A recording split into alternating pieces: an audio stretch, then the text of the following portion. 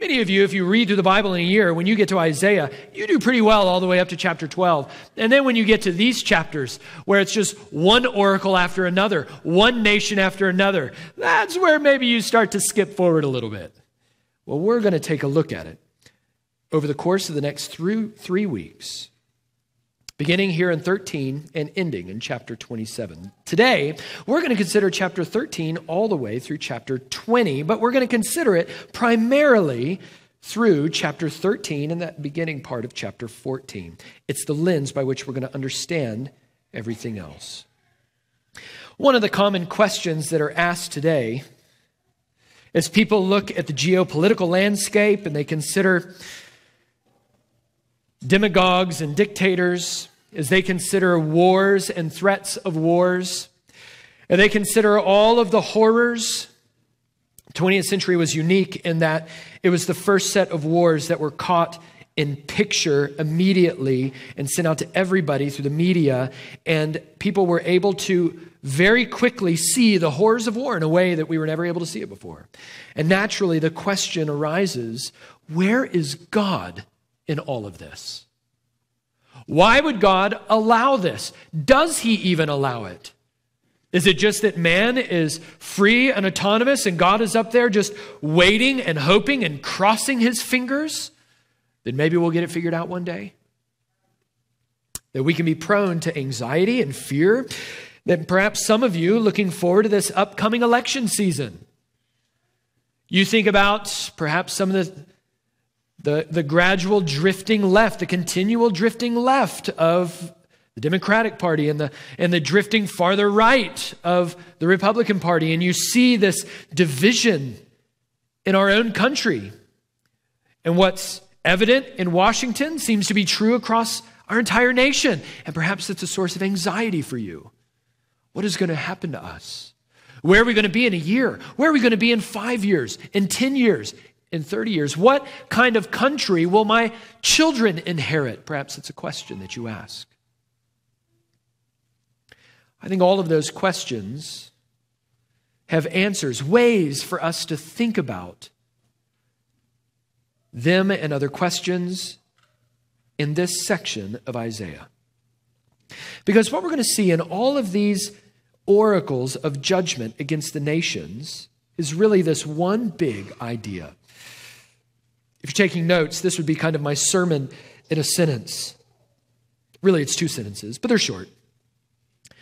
That God fulfills his plan by governing and judging the nations.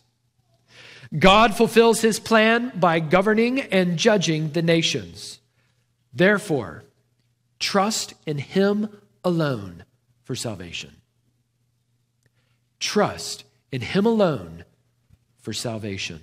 One more time, all the way through. God fulfills his plan by governing and judging the nations. Therefore, trust in him alone for salvation. Before we dive in, let me give you a little context. Chapters 1 through 12 begin by focusing on Judah, and they end with a proclamation to the nations. Chapters 13 through 27 begin by focusing on the nations and then ends with a proclamation to Judah. Judah is the southern kingdom of the nation of Israel. Okay, for some of you who perhaps may not be familiar, God redeemed his people Israel, set them in the land, and yet through the sin of kings, the nation was divided, the northern kingdom Israel and the southern kingdom Judah. Isaiah primarily has a ministry to the southern kingdom of Judah, and that's who he's writing to here. So these chapters 13 all the way through 27, begin by focusing on the nations. What is God doing with all of these nations, Babylon and Assyria and Moab and Egypt and all of these nations? And then it's going to end with a proclamation, a promise to Judah. But the message throughout all of these chapters is essentially the same. Salvation is found in the Lord alone. Salvation is found in the Lord alone. Just historically speaking, Assyria is Judah's main adversary during Isaiah's ministry. If you glance forward, you can see that they are going to be quickly mentioned over the course of 3 verses at the end of chapter 14. That's in verses 24 to 27.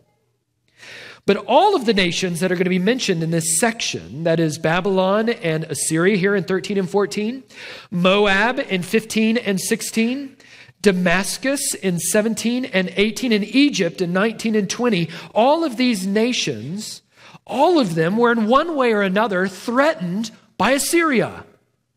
And so as you look at the geopolitical landscape in the Fertile Crescent, all of these nations essentially serve as actual or potential partners with Judah in all of their anti-Assyrian alliances. Assyria is coming against us. They're stronger than us. We need to ally ourselves with other nations so that we can defend ourselves against Assyria. And all of these nations are nations that Judah either actually aligned with or was tempted to align with. But in all of these, what we're going to see in the oracles of judgment against each one of these nations is God telling Judah that they should not fear Assyria and they should not trust in alliances. No, instead, they should fear God and they should trust Him alone. You notice if you just sweep through chapter 13 and 14, Assyria is lumped in with an oracle against Babylon. And that's because the oracle against Babylon, which we're going to look at primarily in chapter 13, is the key to understanding God's purposes with Assyria in Isaiah's day. And it's also the key to understanding God's purposes in all of the nations that follow, Moab and Damascus and Egypt. So mostly today what we're going to do is we're going to spend our time in Isaiah 13. Some of you came in, you go, oh, Pastor Jeff's preaching 8 chapters. We're going to be here till Tuesday. Well, no, we're not. We are only going to look at chapter 13, maybe a little bit at the beginning of verse 14, because if you're going to understand everything that follows, you got to understand this chapter. And if you understand this chapter, then you can go through the rest of these chapters and the rest of these oracles and know exactly what's going on. Because essentially every single one of these oracles is the same sermon about the same thing. It's the same message dealing with the same content, and that is 2 things. That is God's sovereign government over the nations. He is sovereign over the nations. And secondly, God's judgments are terrifying and true. That is the rhythmic beat beginning here in 13, going all the way through chapter 20. With Babylon and Assyria, with Moab, with Damascus, with Egypt, God is sovereign over the nations, and His judgment is true and it is terrifying. And that's exactly what we see here in chapter 13. Then in verses 1 through 5, we're going to see that first truth, that God governs the nations. And then we're going to see, secondly, in verses 6 through the end of chapter 13, that is verse 22, we're going to see that God's judgments are terrifying and true. And in all of this, I hope that we're able to raise our eyes off of the unnerving content of this passage, and we are able to gaze upon Christ and trust Him further. One of the reasons that I think pastors should preach sequentially through books of the Bible is because it means that we can't avoid the hard or controversial parts of the Bible. That we can't just preach on the things that we prefer or that we like or that we think are immediately applicable to the questions that are being asked by our congregation. There are going to be times where we have to come together, sit under God's word, preach things that perhaps in our flesh make us a little bit uncomfortable, and are answering questions that we're not asking but should be. That's what Isaiah 13 through 20 is doing. And so we want to approach this text in the spirit of 2 Timothy 3:16. All Scripture is God-breathed. It is profitable for teaching, reproof, for correction, for training in righteousness, that the man of God would be equipped for every good work. Isaiah 13 to 20 is no different than John 3:16 in terms of its profitability to the Christian. So we come to the text aiming and praying to be profited spiritually so that we would love God more and be aimed to love others more to His glory. And I'm just going to admit as a pastor, I'm a little fearful and have been of this passage. And so I'm going to ask you to pray with me one more time before we dive in.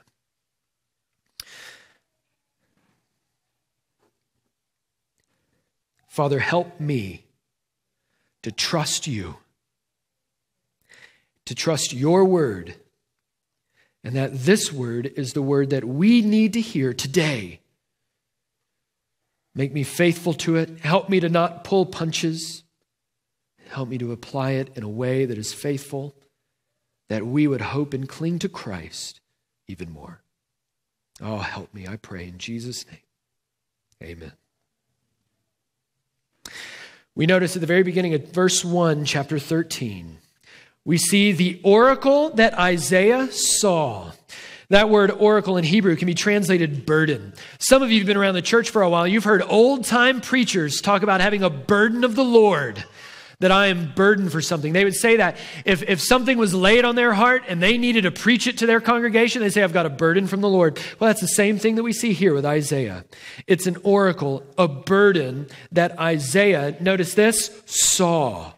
So what Isaiah is speaking is something that he has already seen played out. It's a vision that was given to him, a prophetic vision given to him by God, specifically for the sake of stating his promises, declaring who he is and what he's doing among the nations. And we're going to see here that oracle in verses 13 to 20, it's going to be used 4 times in these 8 chapters. And each time it's mentioned is a new section relating to a new nation. We see it here at the beginning of chapter 13, and it's concerning primarily Babylon and also Assyria. We see it again in 15:1, an oracle against Moab. A couple chapters later, in chapter 17, we see it against Damascus. And then we see it finally in chapter 19 in an oracle against Egypt. And in every single one of them, it is the burden of Isaiah to take the judgment which the Lord has revealed to them concerning these nations and preach really hard messages to people who aren't going to want to hear it. He is burdened to preach what he has seen. And what he has seen, according to verse 1, is an oracle concerning Babylon. And the question that immediately arises is, why Babylon? Because at this point in Isaiah's ministry, Babylon is not a world power, not like Assyria. In fact, that wouldn't happen for another 100+ years. And so, for example, it might be like us today talking about how Mexico is ruling the known world. That's nothing against Mexico. Nobody talks about Mexico as ruling the world. Not that it's not a legitimate nation. It's just not a formidable nation in light of the mega powers in the world. It'd be the same way. So when Isaiah is talking about Babylon, he's talking about it that way. Wait, why are we talking about Babylon? Babylon's that country that's over on the other side of Assyria. Assyria is the big deal right now. Well, the reason is because Isaiah's vision is not primarily political, it's theological. That all throughout redemptive history, we see that Babylon is God's worst enemy. That begins all the way back in Genesis chapter 11.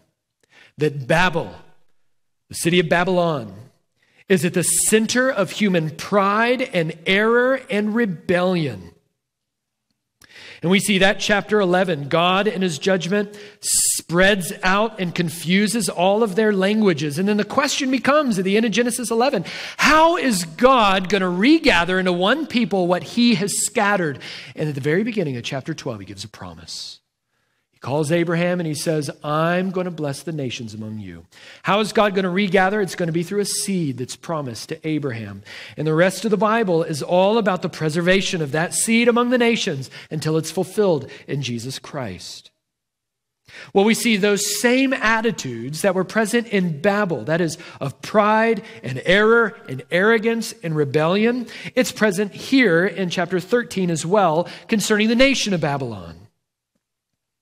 In fact, Isaiah's day, we are talking about Assyria, not Babylon. And that's why you have at the end of chapter 14, Assyria is kind of tagged on to this oracle concerning Babylon. Babylon isn't a superpower, Assyria is. Babylon wouldn't become a superpower until more than 100 years after Isaiah's death. They would do so they would emerge as a world power under wicked rulers such as Nebuchadnezzar. But then we see that they're quickly removed from the world stage. They don't last for much more than a century. And so here we're looking at Assyria, but we're considering the spirit of Babylon that is present in Assyria.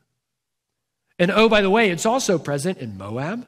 It's also present in Damascus, and it's also present in Egypt.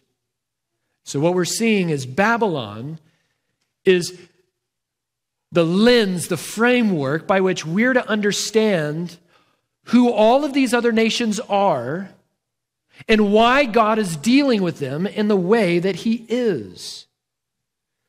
And so Babylon has been God's worst enemy from Genesis 11. We see it here in Isaiah 13 and 14. And we see it all the way into the New Testament as well. You may remember Peter in 1 Peter 5. He writes on behalf of the church, on behalf of she who is in Babylon. Wait a minute, what is Peter talking about? Babylon had long ceased to exist as a nation. Well, Peter, just like the New Testament authors, saw Rome as the new Babylon. Rome was the Babylon that embodied the greed and the arrogance and the rebellion against God. And so the church is a community of sojourners and exiles in the midst of Babylon. And that's the same thing that we find from John in the book of Revelation, beginning in chapter 17 and following. That Babylon is the image under which the whole world system that is rebelling against God is summed up, and has aimed itself against God's glory and against God's people and against God's Son. And at the end of the book of Revelation, we find this great battle between God and Babylon, and only one character is left standing on the stage, and it's not Babylon, it's the church. And so what we see is this thread of Babylon all through the Bible. And the reason that Isaiah is beginning with Babylon, even though they are irrelevant in the geopolitical stage at this point, is because even though nations will come and go, Assyria, Moab, Damascus, Egypt, nations will come and go, but there will always be another Babylon. So he wants us to understand everything happening in these 8 chapters through the lens of the spirit of Babylon. That is the spirit of pride and of pomp and of arrogance and of rebellion against God. And of course, in all of that, he's telling Judah, if God is going to bring judgment against these nations, why would you trust them and not his promises? So God's going to unfold all of this. And every single one of these oracles, that is to Babylon here in chapter 13 and 14, and by implication Assyria, Moab in chapters 15 and 16, Damascus and Cush in 17 and 18, and Egypt in 19 and 20, the whole section, all of them have to do with Babylon in this spiritual sense. And so every single one of these oracles are historical judgments with eschatological implications. Eschatology is concerned with the last things. That each one of these nations embody the spirit of Babylon. And God's judgment against Babylon in chapter 13 and 14 not only typifies God's judgment against each of these other nations, but ultimately against all of his enemies in the day of the Lord at the end of the age. Now, what God is doing in these nations is giving us little 3-dimensional prophecies, patterns for us to look at and go, oh, that is kind of like what God is going to do to the whole world at the end of the age. And he's going to give one over and over and over. In other words, he's just mounting evidence on the table. Look at Babylon, look at Assyria, look at Moab, look at Damascus, look at Egypt, look at all of them, because what you see there are little bitty 3-dimensional prophecies, types and patterns of a greater judgment that's yet to come against Babylon and her rebellion against God. And so all of this is really concerned with Babylon. So it's an oracle concerning Babylon, as are all of these oracles. And that's why I'm going to spend all of our time in chapter 13, and I'm going to leave it up to you. I'll reference some different places in Isaiah 14 through 20, just to show how these themes carry through. But if you can understand 13, then you can make your way through 20 on your own and see the same threads going all the way through. That is of God's sovereignty over the nations and of the true and terrifying nature of his judgments. Okay? Verse 2, he says, on a bare hill I raise a signal, a flag. Cry aloud to them. Wave the hand for them to enter the gates of the nobles. Here God is speaking to the Medes. The Medes are those whom he refers to there in 17. They're the ones that are going to come against Babylon in 539 BC, more than a century after Isaiah dies, 150 years later. But God right here in chapter 2 is speaking to the Medes. That is the Medo-Persian Empire. But the message is for Judah. The Medes aren't going to hear what Isaiah is preaching, but Judah will. And what does God want Judah to know? God wants Judah to know that the nations don't ultimately govern themselves. Ultimately, God governs the nations. Look at this. He says this in verse 3. I myself have commanded my consecrated ones. I have summoned my mighty men to execute my anger, my proudly exulting ones. Notice what God calls the Medes. He calls them my consecrated ones, or literally my holy ones. How can God refer to a wicked nation as my consecrated or holy ones? And it's because they have been set apart. They've been set apart for a specific use. Same way it's talked about the instruments in the temple. Those instruments in the temple are not in and of themselves moral objects. They're neutral, but they're called holy. Why? Because they've been set apart for specific use according to God's purposes. And the same is true for here, the Medes. They've been set apart for a specific use. God has set them apart so that they might play a significant part in fulfilling his purpose. And how is it that they fulfill God's purpose? We'll look back at verse 3. That they will execute my anger and my wrath. They will execute my anger. That they will ultimately gather together with other nations against Babylon, as we see in verses 4 and verse 5. All of these nations gathering together, which would have been common in ancient Near Eastern warfare. These other nations creating a coalition with Moab to come against Babylon. And they, according to verse 5, will be weapons of indignation in the hand of God to destroy the whole land of Babylon. So what we see here is that God sovereignly governs the nations. And God even uses godless rulers and nations for his purposes. And his purpose is ultimately to destroy the whole land, that is all of Babylon, to his glory. I just want to stop here for a moment, because this gets us into a really significant doctrine concerning God and his dealings with the world. It's called the doctrine of God's providence. Whenever somebody is asking questions about the sovereignty of God and of man's responsibility.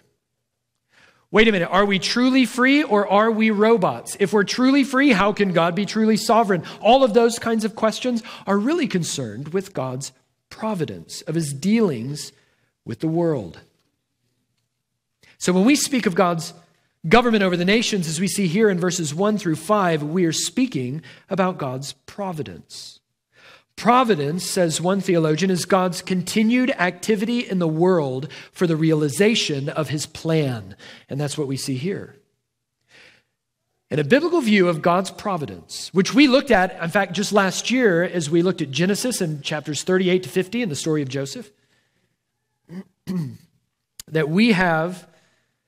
a biblical view of God's providence maintains two things. It maintains God's transcendence over creation, and it maintains his immanence in creation. First of all, when we talk about God's transcendence, we're talking about his otherness, that he is altogether apart from creation. Creation is not God. We're not pantheists. And creation is not in God, and God is not in creation. We're not panentheists. That would be more New Agey. No, God is altogether in his essence apart from and separate from that which he has created. He is in no way dependent on his creation to be God.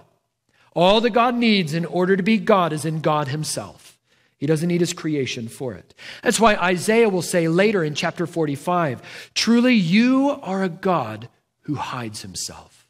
that God is transcendent, that he is far above us and beyond us, that his ways are higher than our ways, and that his thoughts are higher than our thoughts. He's not just a bigger and better version of us. He is altogether different from us. And so as Matthew Henry said, you've heard the phrase, I don't trust that guy as far as I can throw him. Well, Matthew Henry, the old commentator, said, we are to trust God further than we can see him. There's lots of times where we can't see his hand, and God is calling us to trust his heart and his purposes and his promises. And so we uphold, on the one hand, God's transcendence, that he is separate from creation, but we also uphold God's immanence. That is his active involvement in creation. And of course, the supreme example of God's involvement is found in the incarnation of the Son of God in the man, Jesus Christ. That in Christ, God shows us that he is not a God who is remote. He is not a God who is aloof. He is not a God who is distant and unknowable, but that he is actively involved in his creation to such an extent that he, in the person of his Son, Jesus, would tabernacle and dwell among us. But what exactly is the nature of God's involvement? What is he doing? The Westminster Shorter Catechism helpfully summarizes the Bible's teaching like this. It says, God's works of providence are his most holy, wise, and powerful, preserving and governing of all his creatures and all their actions. That God preserves all things and that God governs all things. And he does so according to his holiness, his wisdom, and his power. Or as the old Puritan George Swinnock once quipped, God keeps up what he set up. That's the doctrine of providence. So God preserves all things and he governs all things. But why? The next question, of course, is to what purpose? Why does he do it? Well, he's directing all things to their appointed end. And that is to the consummation of the kingdom of God, the glorification of the Son of God, and to the ultimate good of the people of God, that is their final redemption. All of history is moving to those great and glorious ends. That everything is moving, Ephesians 1, to the praise of his glorious grace. That all of history is moving to the point where every knee will bow and tongue confess Jesus Christ as Lord. And all of history is moving to where the church, those who are found in Christ alone by faith, in resurrected, glorified existence, are standing alone in the New Jerusalem as the final actor on the stage of history. All of history is moving to these great and glorious ends. And God's government includes everything in the external world. Everything big and everything small. Individuals and nations. Rational beings and irrational beings. Everything is under the control of God, including, Isaiah 13 through 20, the nations of the earth. But how does this control work? How does God exercise his control? Let me qualify everything I'm about to say with this first. We confess God's incomprehensibility. That does not mean that we cannot know God. It means that we cannot know God as God knows God. He is infinite. We are finite. Any attempt to draw a circle or to square in who God is by our own reason, by implication, makes God smaller than our reason and makes us God in his place. God must be bigger than we can understand if God is to be God. So there's an aspect of mystery to everything that I'm about to say. John Calvin often got a bad rap for his view on predestination. But most people who give Calvin grief have really never read Calvin on predestination.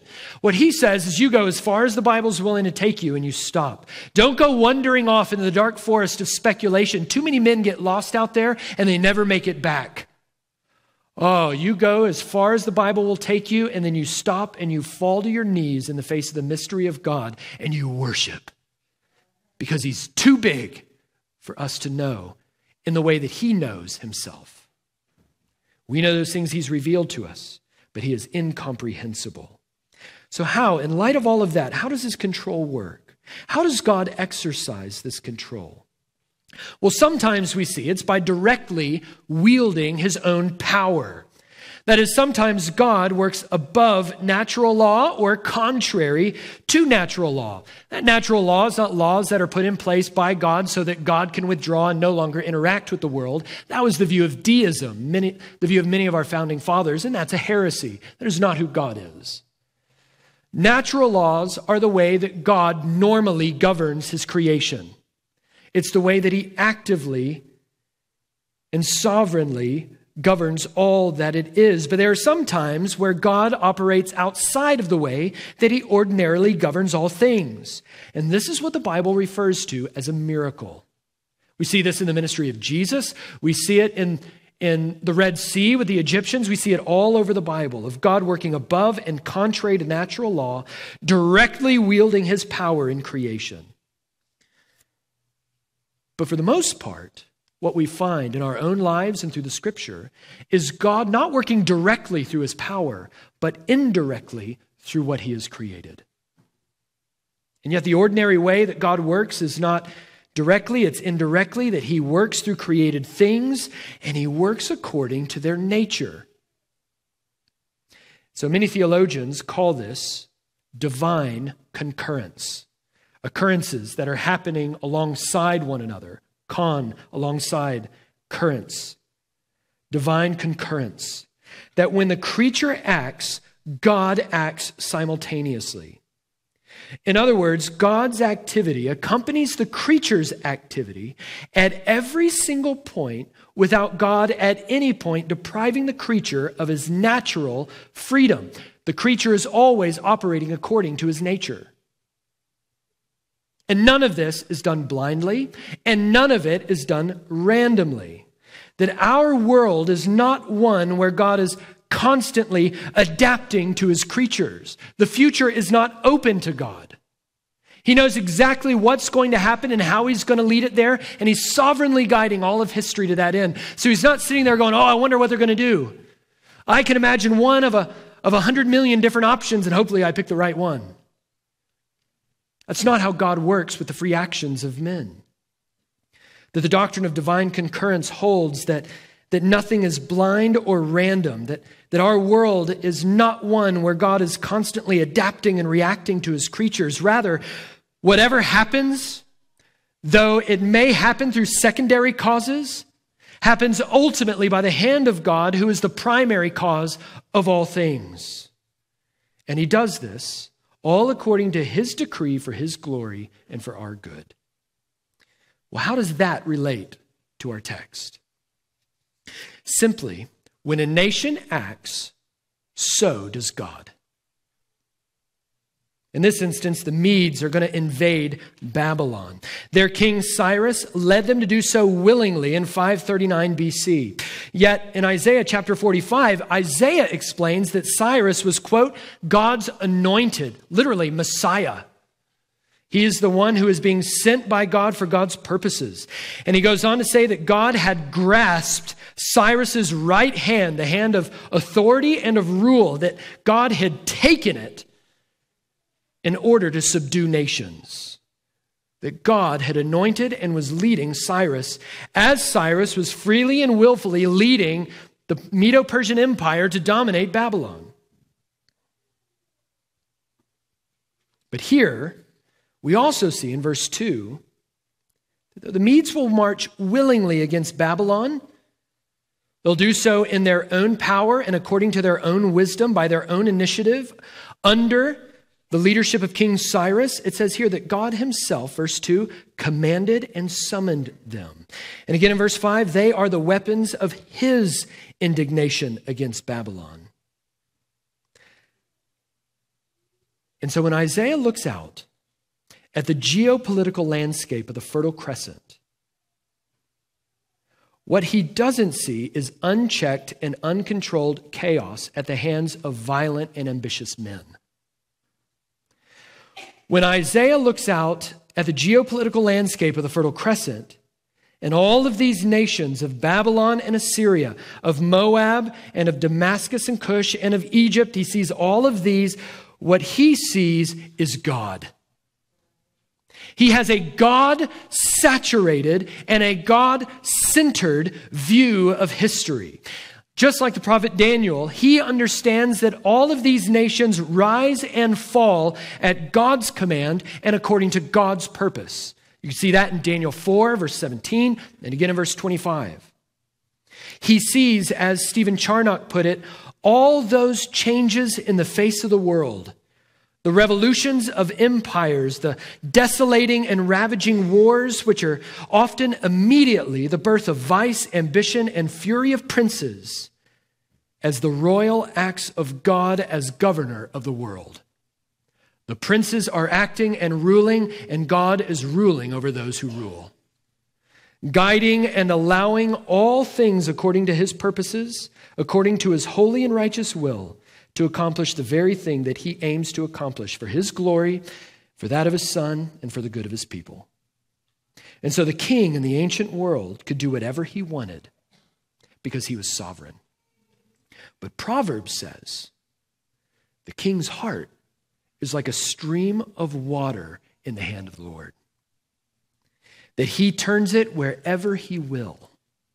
Proverbs 21:1. In everything that kings and nations do, they do only that which God purposes for them to do. The most powerful men on earth are limited in their power, and they cannot take one step further than God's providence permits them to take. But this raises a question, a really important one. If God determines all things, as we see here in 13, 1 through 5, in what sense, then, are we free? Does this mean that we are just puppets on a string, or that Cyrus, or that the Medes, or that Babylon, or Assyria, or any others, we just puppets? Robots doing whatever it is that God's programmed us to do? Or even worse, does it make God the author of evil? Well, more than any other prophet, Isaiah is concerned to exalt God's sovereignty on the one hand, while maintaining doggedly man's responsibility before the Almighty Creator. In Isaiah 37, for instance, you don't have to turn there. In Isaiah 37, Assyria is compared to a horse that God rides. God mounts the horse, and then he rides down against Israel in destructive judgment. And when the mission is complete, God puts his hook in the horse's nose and the bit in his mouth, and he sends it back where it came from. Verse 29 in chapter 37. And so in Isaiah's picture, the energy belongs to the horse, but the direction belongs to God. Well, Isaiah is going to give us an even more radical picture in Isaiah chapter 10. Turn back just a couple of pages. We looked at this just a couple of months ago. Isaiah chapter 10. We notice in verse 5 of Isaiah 10, how does God describe the nation of Assyria? It says that Assyria is the rod of my anger.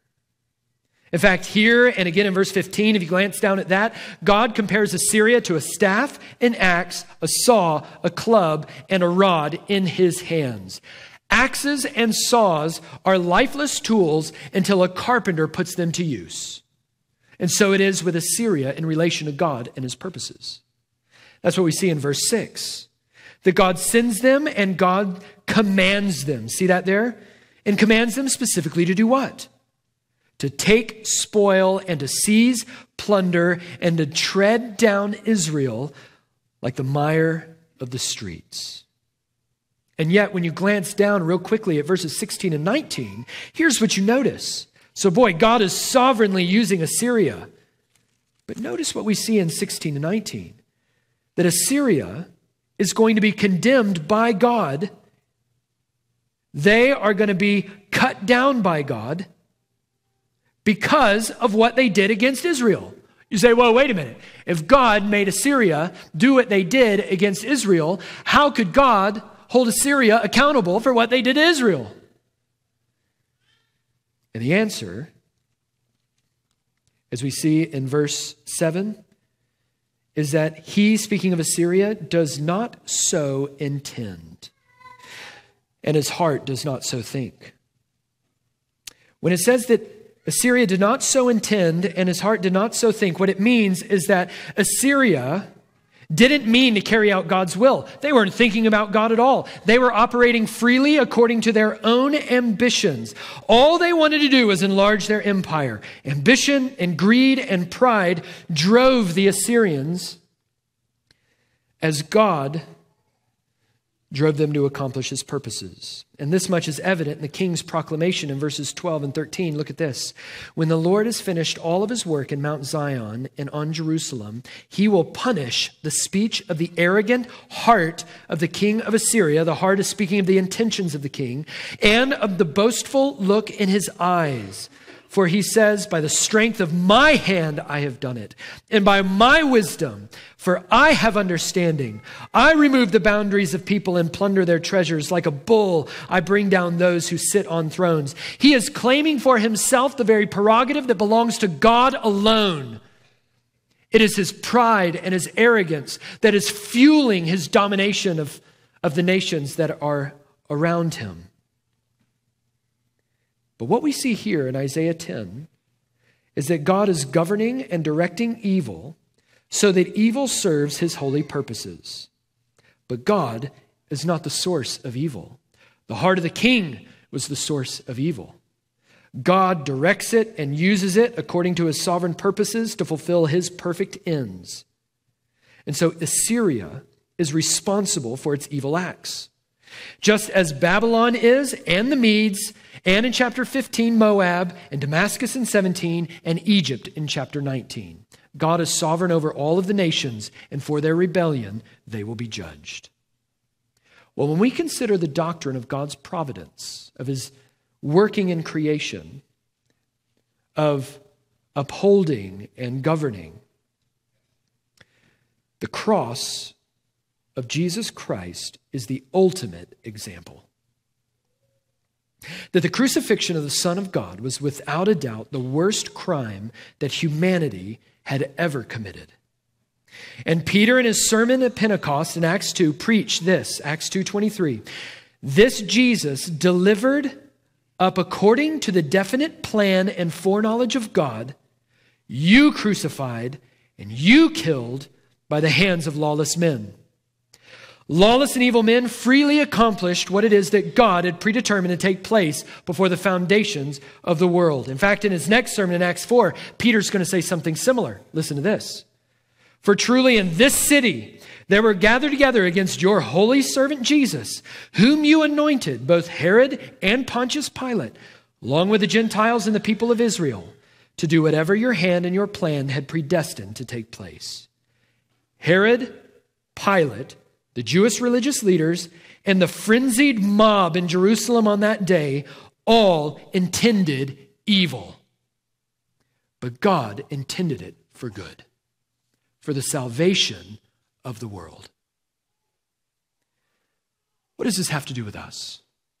When we consider the sovereignty of God over the nations, I think first of all, it should shape the way that we view current events.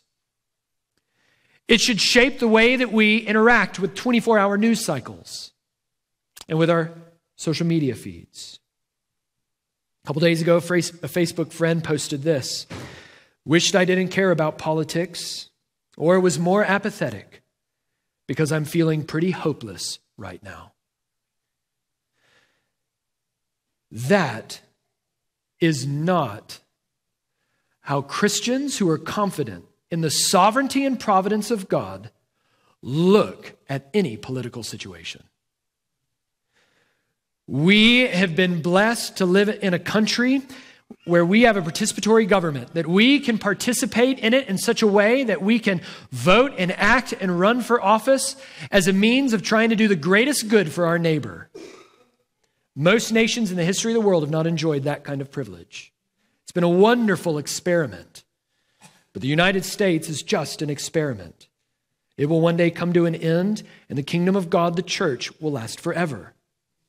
And yet when we look at all of that, when we vote, or if we run for office, or we consider our relationship to other nations, or if our British friends are considering Brexit and they think it's awful, or our Scottish friends think it's wonderful, or we consider about China and the mining of all of our information and the fact that anybody can know almost anything about us at any given time and that nothing is really secret about us, boy, that can tempt us to fear and anxiety on a geopolitical scale, can't it? And yet God is sovereign over the nations. The United States of America, of Donald Trump or any Democratic candidate, China, Russia, Iran, you name it. There is not a ruler or a nation that can take one step further than God's providence allows. And God's providence always aims at the final glorification of his Son and for the good of his people at the end of the age. So when we look at current events, we are not confident in men. We are not confident in governments. We do not trust in nations. We do not trust in chariots and horses and politicians. We trust in God and his promises. And when we lay our heads down at night, when the rest of the nation is anxious and freaking out, we sleep really well. Because our God rules. Amen? Amen? Secondly, if God so governs the nations, can you not trust his providence in your own life? When you consider perhaps the good providences that have come into your life, where he has blessed you and increased your joy, and when you consider all of the bad providence, the bitter providences that he's brought in, of pain and of sorrow, all of those bad things that he will turn to good. We should be able to look at Isaiah 13 and go, if he can so govern the nations of this planet, then certainly he can number the hair on my head. He will clothe me as he clothes the lilies of the field, and he will feed me just as he does the birds of the air. I will be anxious for nothing. Because he's not an aloof God. He's not a distant God. He is a God that is all in with his creation, governing and sustaining it. Thirdly, if you're here and you're not a Christian, what this also means is that when you stand before God, you won't be able to plead that his sovereignty made you do it and that you're not responsible. And I want you to consider two things. I want you to consider, first of all, how God has directed history to send his Son to be crucified for sinners. That he has given such meticulous attention, effort, and detail, even on a geopolitical level, to the preservation of the seed of Abraham in order to regather what was scattered at Babel, so that you, if you repent and trust in Christ, might be included in that number. Might it be that from eternity past, God has been doing all of this for you, for his glory ultimately, but that you might be brought to repent and to trust in Christ. Secondly, we need to consider the fury of God's wrath against sinners who proudly refuse Christ. And that's what we see in the second half. I don't have it is 10:55. And there's no way that I'm going to finish this. I knew that was going to happen. I'm going to live to preach another day. And we'll look at the rest of chapter 13 next week. But let me just leave you with this.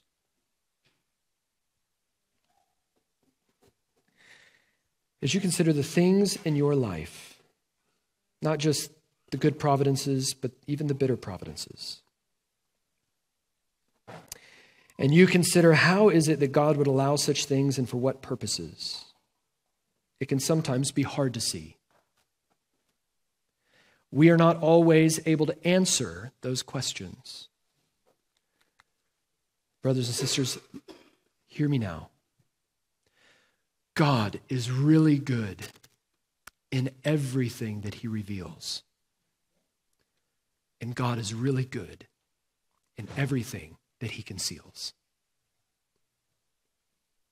And just because we can, in our finite wisdom, not conceive of good purposes for any host of things that might cause us to be anxious and to fear or even to be hurt, does not mean, in God's infinite wisdom, that there are not good purposes for those things. And these are moments where we have to train our hearts to trust God's word. I know it's true because God said it's true. Help me to walk and to live in such a way that takes him at his word, and not the way that my heart is so often and frequently prone to deceive me. That I would look at my own life, and that I would look at our world, and I would look at our nation in a God-saturated and a God-centered way.